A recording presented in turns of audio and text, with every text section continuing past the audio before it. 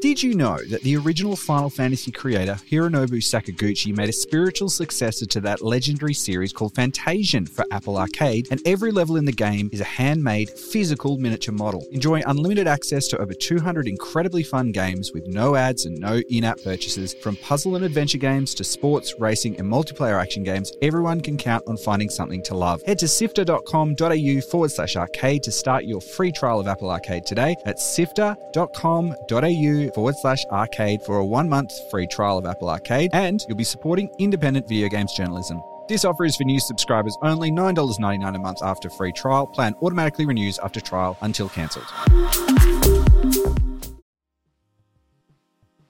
I think one thing that I am really excited about the prospect of doing is that we aren't confined by physical space. So one thing that we can really explore that we've always kind of dabbled in but never been able to fully commit to is the idea of providing meetup places or activities or engagement opportunities for people with really niche interest or with interest in niche games.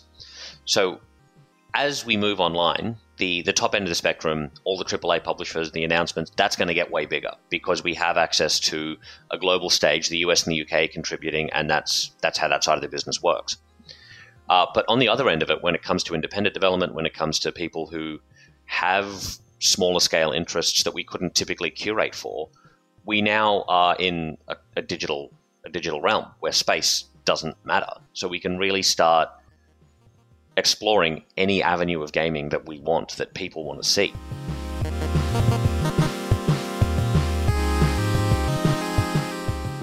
That's Luke Lancaster, content manager at ReadPop Australia, the company who, with Penny Arcade, run the PAX gaming conventions in Australia and the US.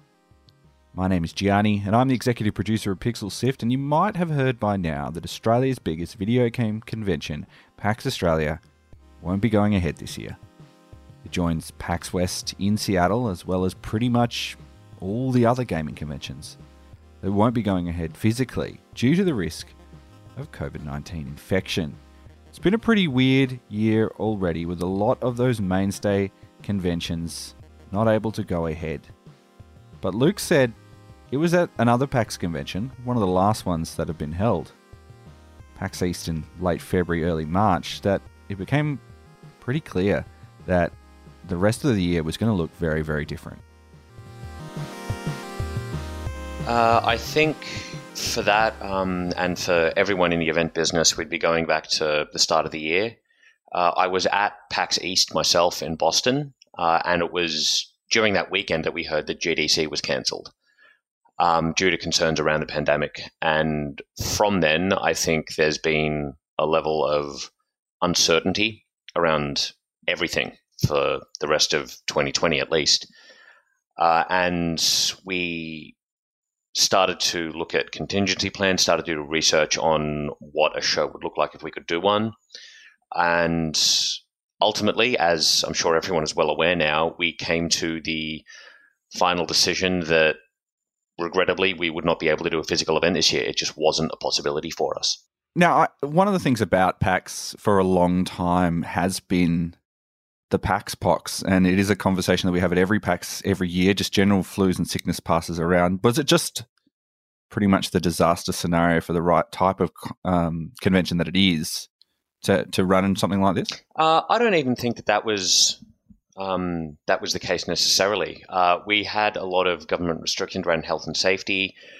Any mass event is going to have certain risk to it. I mean, I'm not a health scientist, not an epidemiologist, so I can't really comment too authoritatively on that. But I think it was a number of issues that ultimately played into the choice to cancel PAX Oz this year.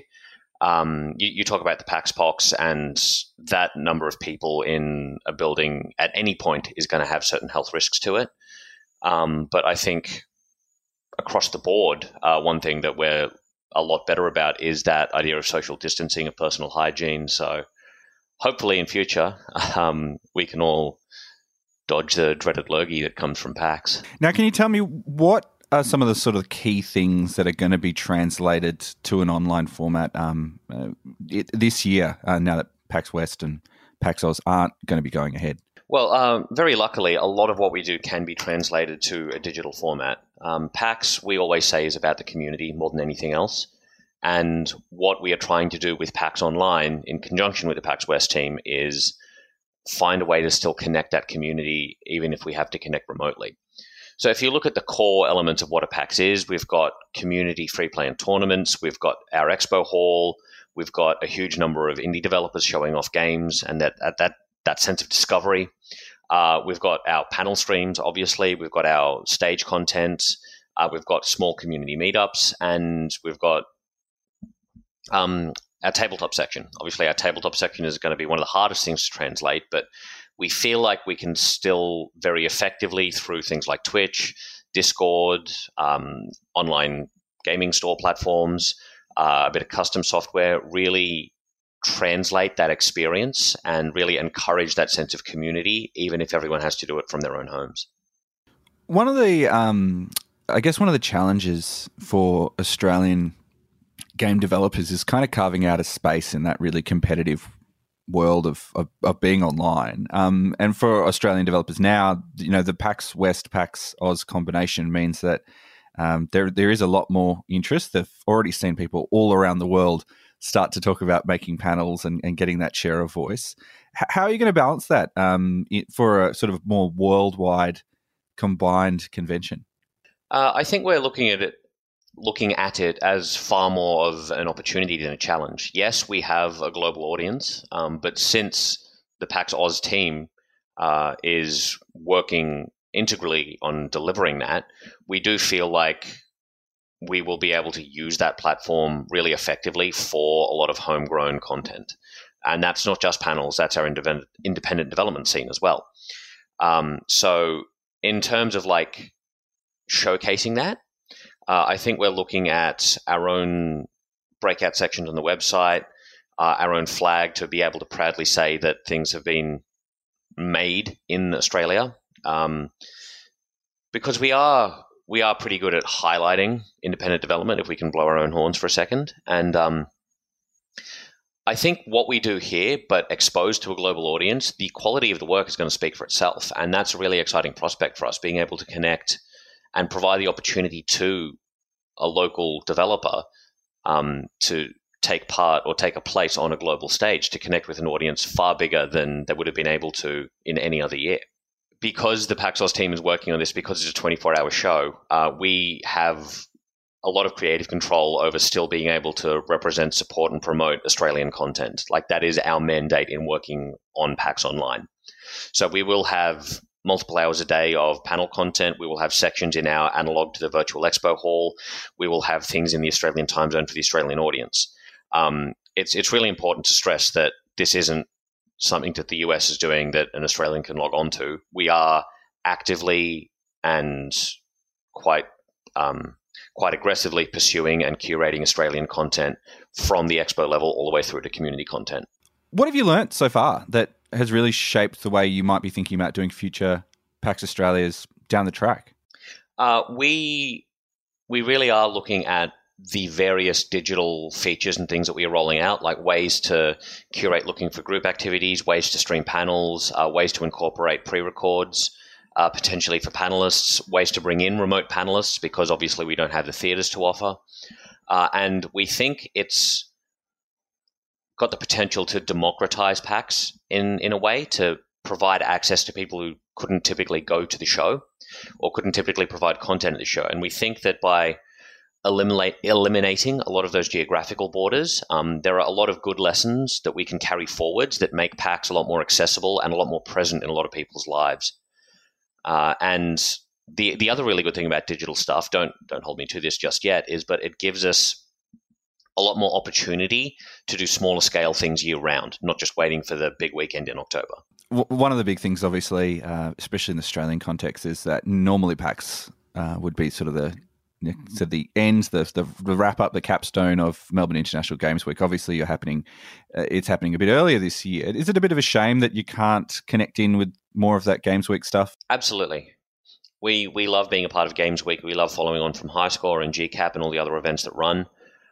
We think it's such an important week in Australia and especially in Victoria. It might be possible that we still have some involvement with Games Week, but because of where we fell in the international calendar, because of how things went with the US and the UK, we really had to make a call and run this event in September. Next year, if everything is going well, what does the next PAX start to look like? Because I imagine you're already starting to think about the format of future physical conventions. What do you think it's going to look like? We have already started planning on 21. We hope it's going to be a return to form. At this stage, we are looking like going back to a traditional physical event model for PAX, because I don't think, as good as PAX Online will be, that there is any true replacement for connecting with people in person. I think that's what PAX Oz does. Is there a space for both in future? Potentially, because I think they are going to serve very different needs and have a very different feel when it comes down to it. In terms of what we've learned as an events business, I think we are going to be a lot more cautious and a lot more safety forwards when it comes to public health. And I think we're going to learn a lot on how to incorporate digital tools and the best way to use those to promote and deliver a physical event. Do you think this is, maybe is it one of these big opportunities now because of force of necessity to really open it up? It allows it a level of accessibility for people who might be from a minority who normally wouldn't get their share of voice in a way that just really couldn't happen in previous years. Yeah, absolutely. And that's honestly our hope. Every year, no matter what the show is, we try to chase new voices, diverse voices, different perspectives. And it's hard, especially when people are from underrepresented groups, to justify the expense of going to a show. We know that's difficult. What we're hoping this year is, just as you said, that the fact that if you have a webcam this year, you can do a PAX panel. We can give you a platform. And we're really hoping people see that for the opportunity it is. And we're really excited about the idea of having people from all over the APAC region, from all over Europe, from all over the Americas, contributing to what PAX is. That's Luke Lancaster from ReadPop Australia, one of the organisers of PAX Australia, and now PAX Online, which will be held over 9 days from the 12th of September to the 20th of September 2020. You can find out more about PAX Online by putting PAX Online into your search engine or by clicking in the show notes of this episode. You can also find a written version of this story on the PixelSift website. That's pixelsift.com.au. The music you're listening to is Shopping for the Future by Bit Bert. There's a link to it in the show notes. And now, if you've been following PixelSift for a while now, you know that our ongoing PAXelSift series featuring indie game developers on the show floor of PAX Australia is one of our highlights of the year. And we're really looking forward to keeping that going this year, even though we can't be there in the same space, and champion some of those developers from Australia, New Zealand and Southeast Asia. So keep an eye out on PixelSift on Twitter, Facebook and Instagram for more information about that and how we can connect and share your games. That's all for now. Until next time, have fun.